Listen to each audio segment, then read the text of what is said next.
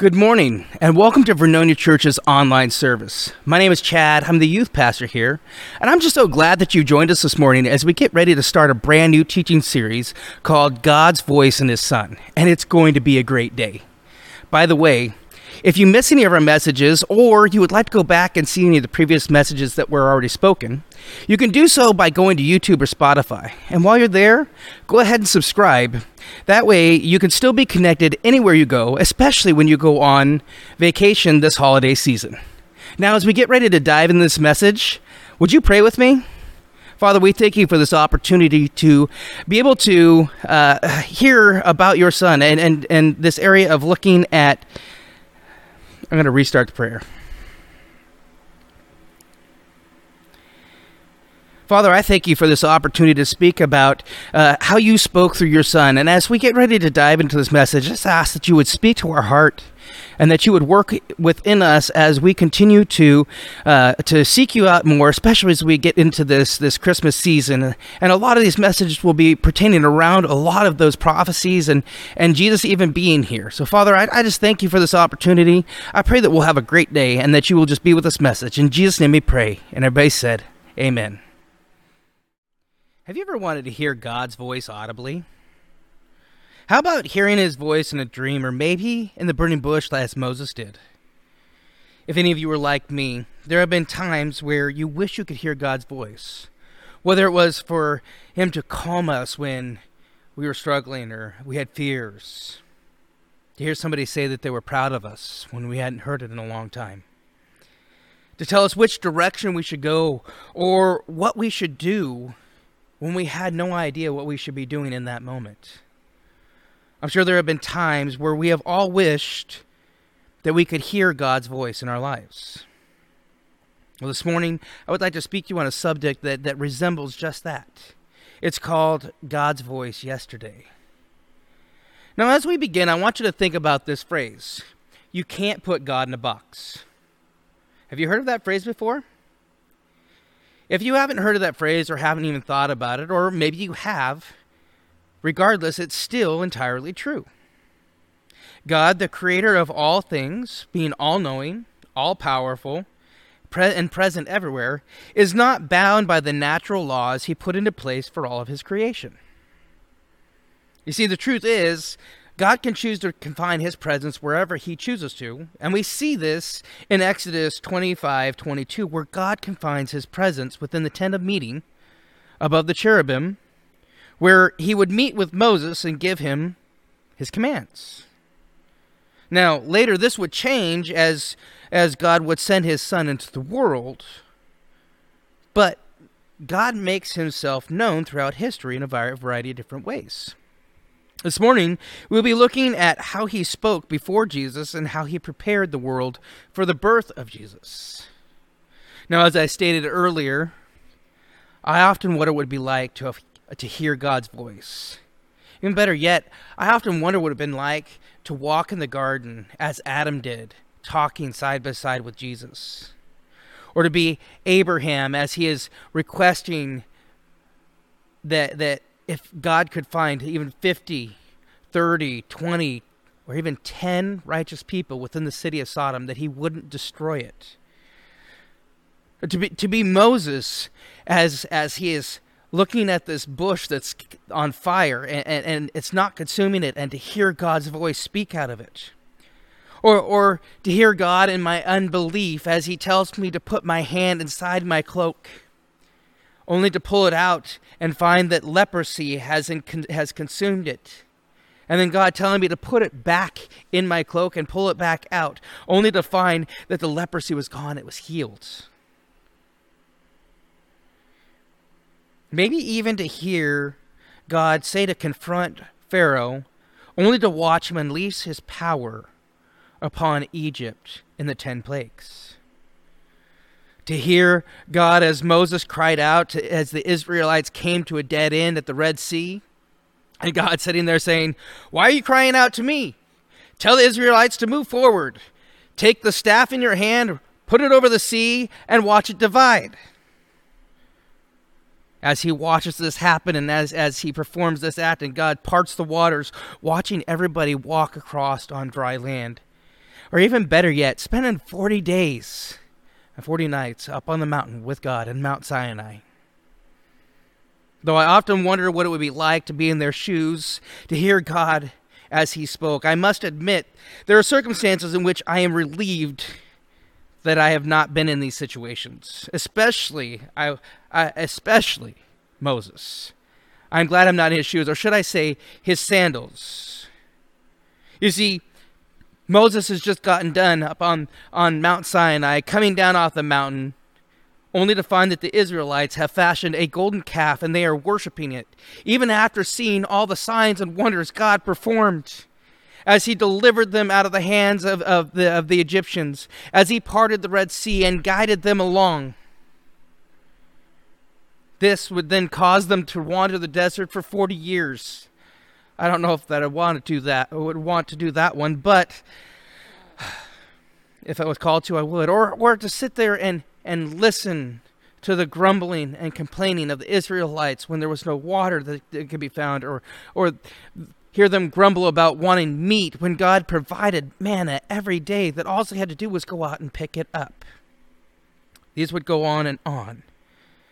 But as we look at today's verse, we'll see how God communicated in a variety of ways. In today's passage, we will see the author begins by saying in the past. Now, this reference of the past reflects on a time before Jesus, but also leading up to Jesus, which would present a new era, known as the last days, though we're going to touch on that a little bit more next week. But for this week, we're going to focus on the past and how God spoke. We see in the first chapter of Hebrews that the author leaps directly into presenting Jesus as the new covenant, this is the central message of the book. But the author also reminds us that the prophets of old received messages from God in small portions, and God did this with words, visions, and dreams. We're going to jump into this verse, Hebrews 1:1, here in just a second. So if you have time, if you'd like to look for it real quick, or you could follow along. Here in the first verse of Hebrews, the author writes, "In the past, God spoke to our ancestors through the prophets at many times and in various ways." Though this week we are looking at one verse, there's still a lot to dissect within this. Now, as we dig deeper into this verse, we're going to discover 4 ways God revealed his plan to mankind. The first one of these is God spoke. Now, in your fill in the blank, it says, "In the past, God spoke audibly." Now, in the first part of the verse, we see that God spoke. Now, it's important to understand the intent of the author here. In this verse, it's not God speaking, it's the author who is speaking about how God spoke. And this is how God would speak his truth to us. You see, in the beginning, God shows his power as he speaks everything into existence. The moon, the stars, the separation of land and water, the vegetation that he puts out there, the animals that he puts out, and the birds of the sky. Once he gets done creating this, we see that he creates mankind. And he spoke to Adam and Eve directly, giving them guidelines for what they are to do in the garden. And the one thing, let me repeat that, the one thing they were not supposed to do, meaning to eat from the tree of the knowledge of good and evil. And we see how far that got. The point is, we see that God spoke directly to them. Now, when we look to the book of Leviticus, we're going to see that the phrase, "the Lord spoke to Moses," is used a total of 38 times. And the phrase, "the Lord commanded Moses," is used 18 times. If you total that up, it's about 65 times that we see that God spoke directly to Moses just in the book of Leviticus.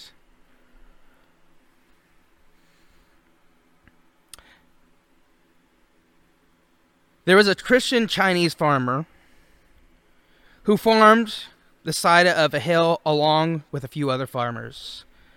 One of the most difficult tasks for the farmer I'm going to restart that. I'm going to tell you a story about a Chinese Christian farmer. Now, this Chinese Christian farmer, he farmed a hill along with other farmers. One of the most difficult tasks that the farmer had was to irrigate his crops. He would have to carry water from a lake below the hill up to his land.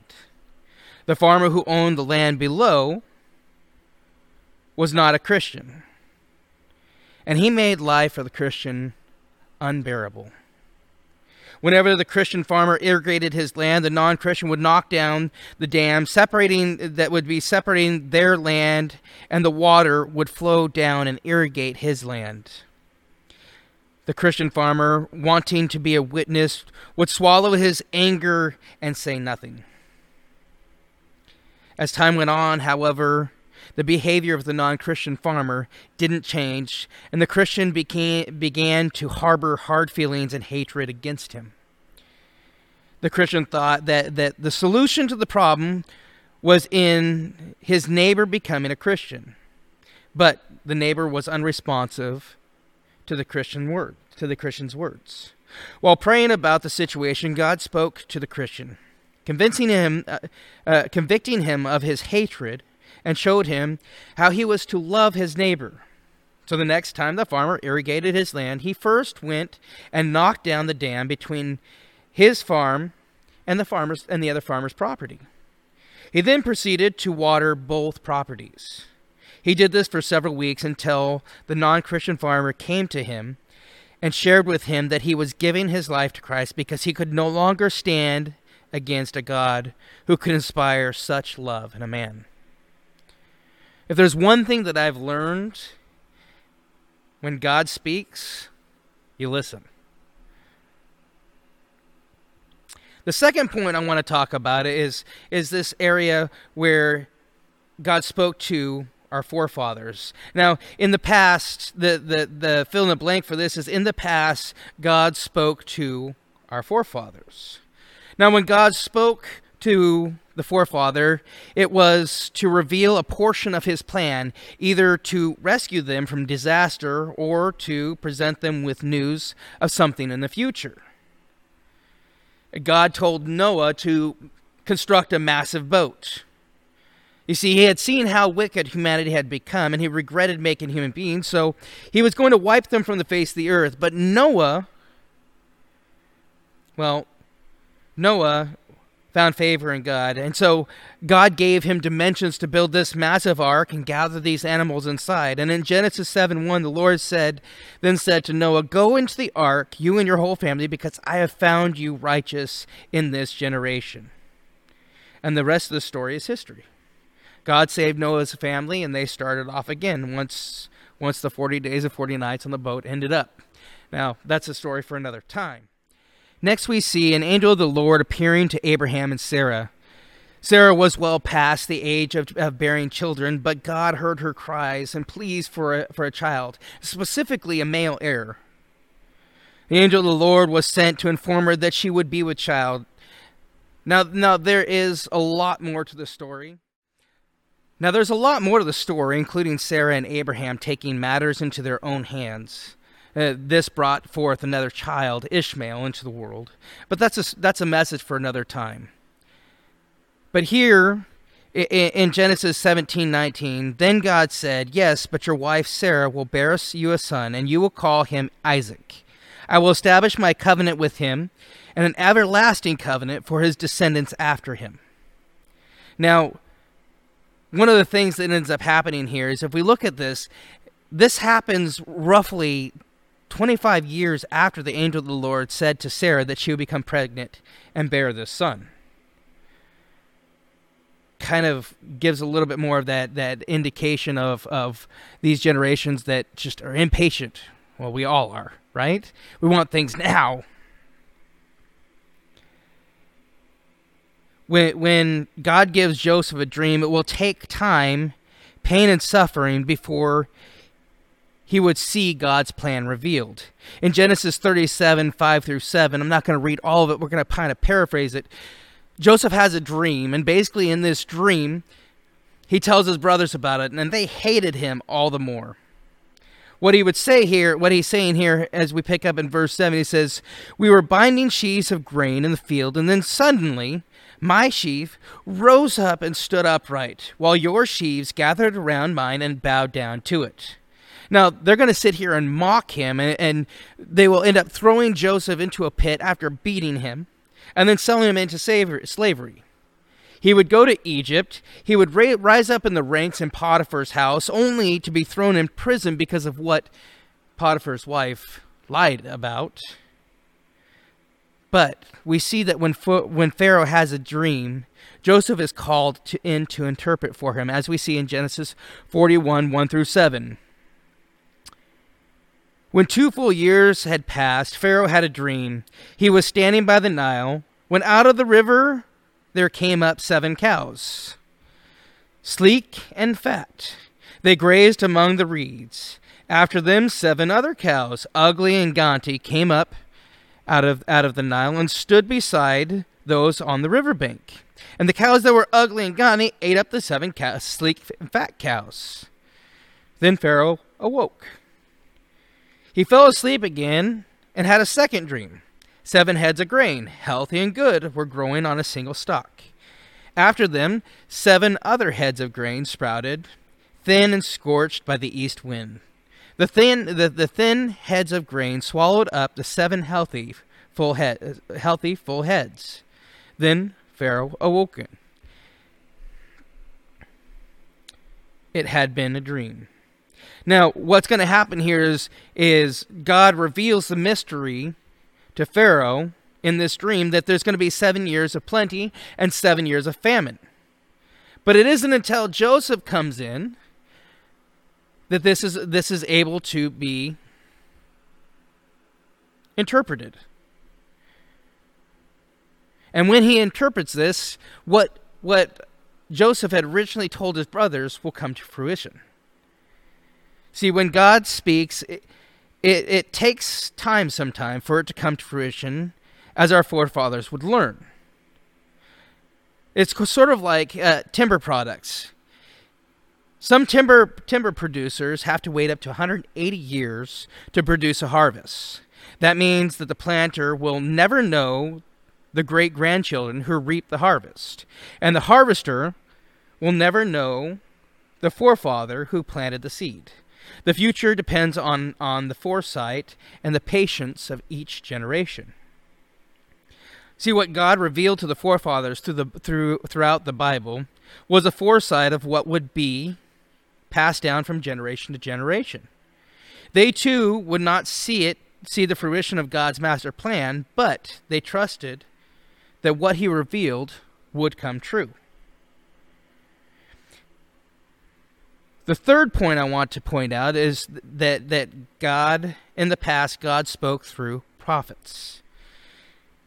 When God spoke through prophets, there were times God was using them to correct... Point maker. And in the past, God spoke through prophets.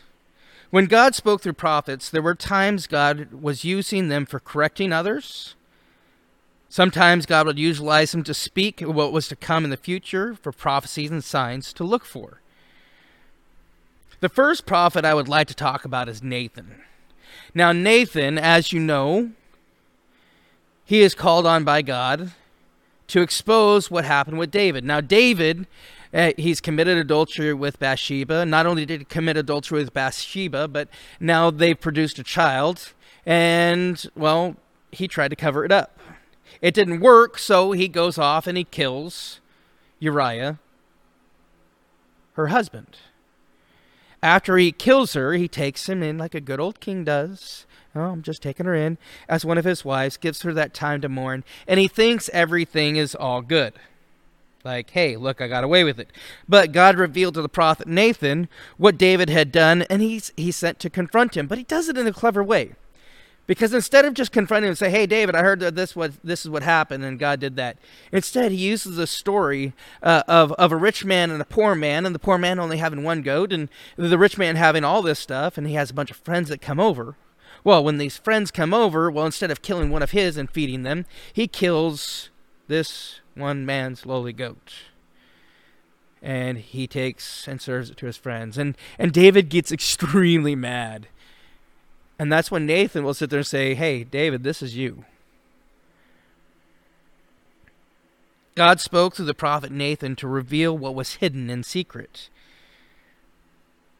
God also spoke to prophets to reveal his plan of redemption for mankind.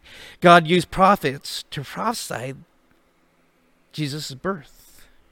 Micah 5:2 says, "But you, Bethlehem, Ephrath, though you are small among the clans of Judah, out of you will come from me one who will be ruler over Israel, whose origins are from old, from ancient times." Isaiah, I love Isaiah because there's some other portions of it, but I'm not going to speak about it today. But in this portion, Isaiah 9:6, "For to us a child is born, to us a son is given.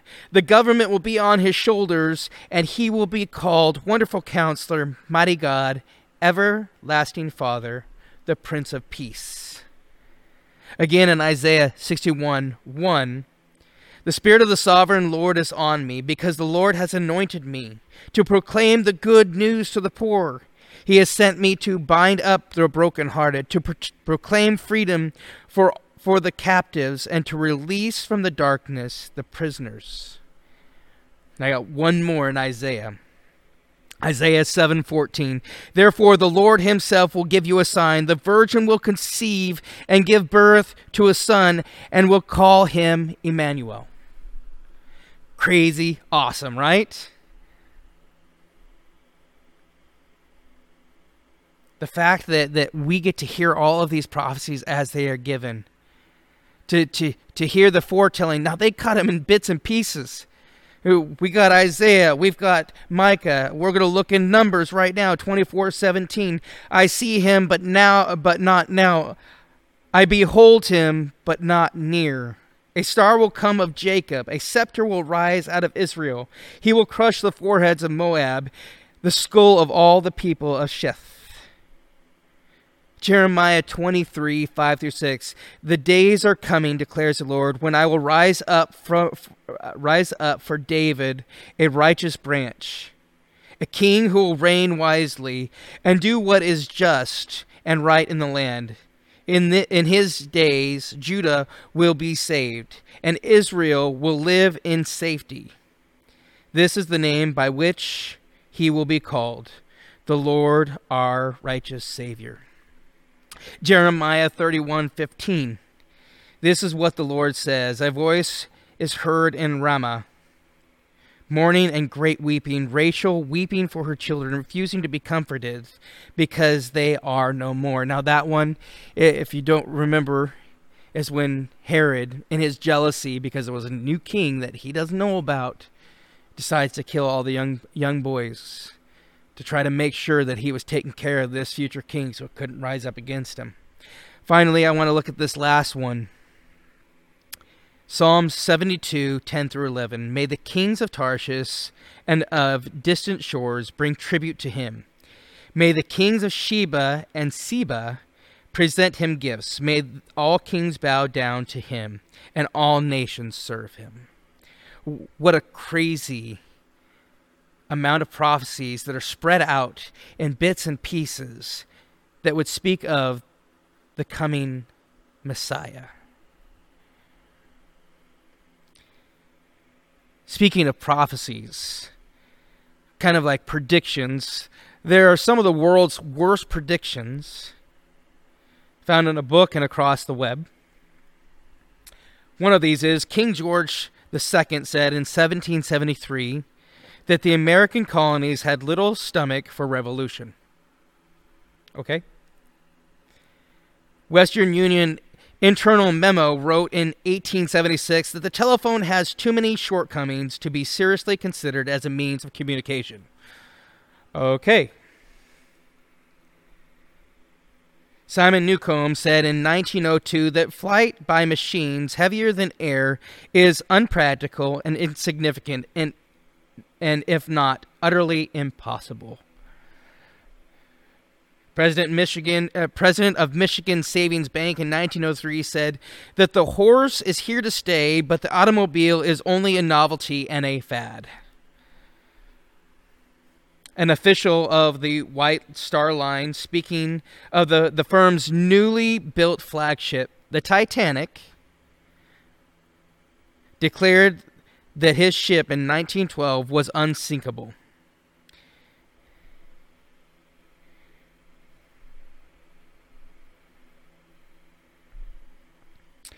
H.M. Warner in 1927 said, "Who wants to hear actors talk?" Well, I do. In 1946, Daryl Zanuck said television won't last because people will soon get tired of staring at a plywood box every night. Ken Olsen in 1977 said there is no reason for any individual to have a computer in their home. Finally, Clifford Stoll said in 1995 that the truth is no online database will ever replace the daily newspaper.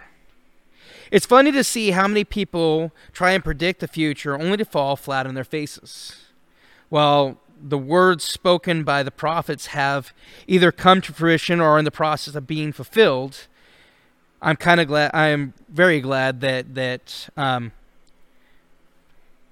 we don't see this happening with Scripture, that it is true, and it has been true across so many generations.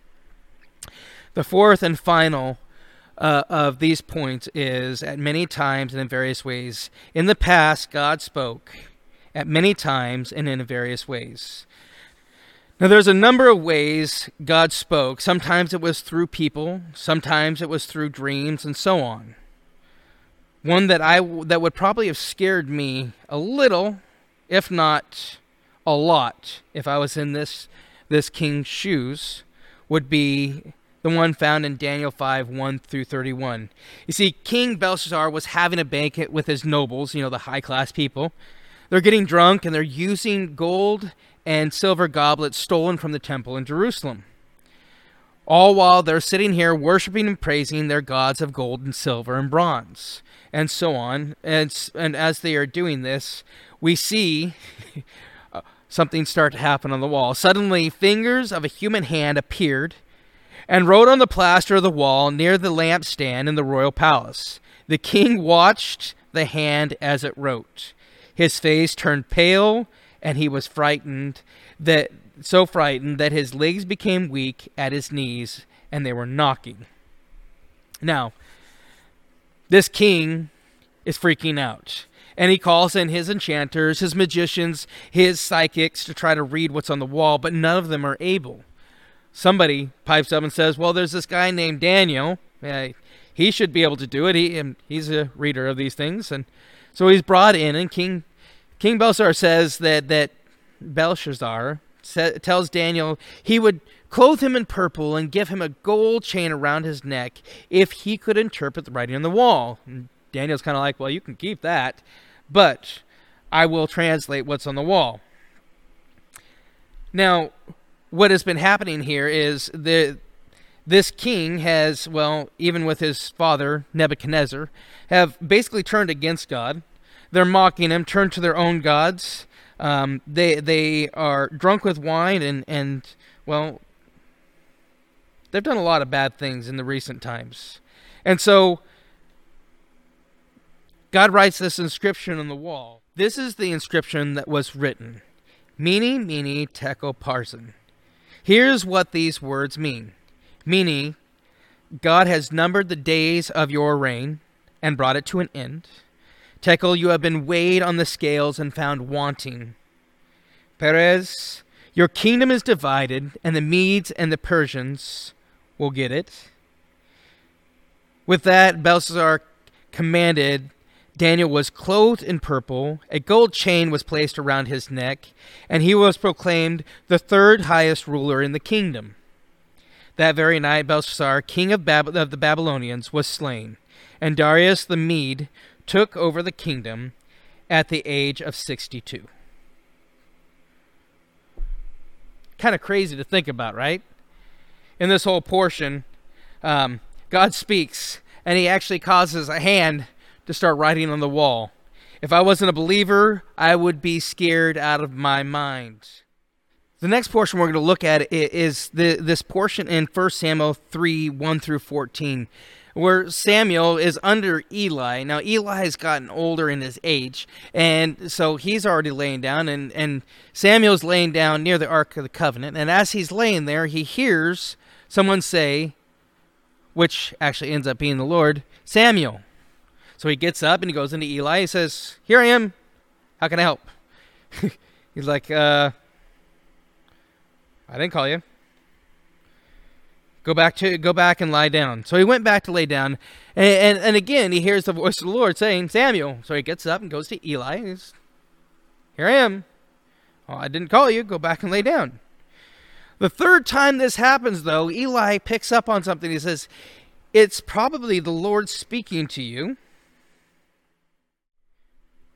Now we've seen that God speaks through visions and dreams. And one of these times we're going to go back to Joseph as he's sitting there in the jail cell. And there are two guys there. There's a cupbearer and a bread baker. Now each of them had a dream, but the cupbearer is the one that gives his dream first. What Joseph will find from that dream is that this man is going to be restored to his position. And he asks him to remember him when he does that. The second guy, seeing that the dream was favorable, decides to say, "Hey, why don't you interpret mine?" And he's got this bed basket on his head, and then there's this crow, and he says, "Okay, well, what this one means is, well, you're going to lose your head."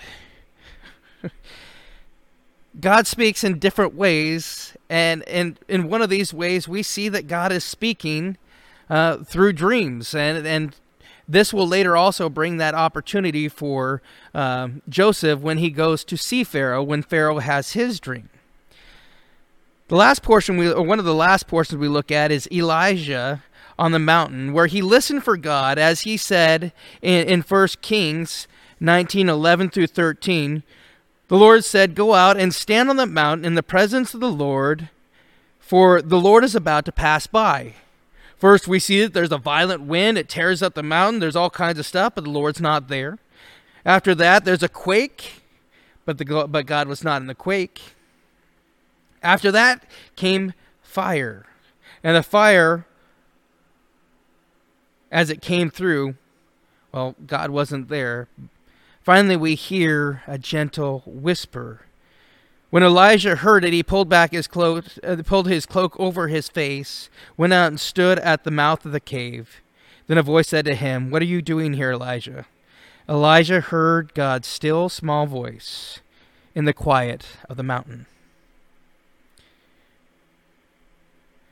The last portions we look at is how God sends in Luke 1:26 through 38, sends Gabriel, the angel, to tell Mary that she's going to conceive as a virgin and that she's going to have a son, that she is to call him Emmanuel. And later on, we'll see that Joseph, the one who's betrothed to be married to Jesus, to Mary, Joseph, who we see is supposed to be betrothed to marry Mary, an angel appears to him in the dream because he's getting ready to divorce her, because he thinks, well, she has gone and slept around and that she is no longer a virgin. But the angel comes to us and says, "David, do not be afraid to take Mary home as your wife, because what she has conceived is of the Holy Spirit. She will give birth to a son, and you are to give him the name Jesus, because he will save his people from their sins." As God spoke in the past, he revealed small portions of his plan of redemption to mankind through visions, dreams, prophecies, and through the prophets. As God revealed his plan to send his Son into the world, each generation would wait for the promised Messiah that was prophesied through the prophet. As we close today, might I encourage you to take and memorize Hebrews 1:1. It's actually pretty small, and it should be easier. The second thing I would encourage you to do is spend time this week remembering to trust in the promises that God has already fulfilled. And the third thing, I would ask you to pray for God to help you to trust and believe in the truth of the Scripture. And with that, I would like to close in prayer. If you will pray with me, I want to thank you for joining me today, and I look forward to speaking with you guys next week as we go into the next portion of this new series, God's Voice in His Son. Can we pray?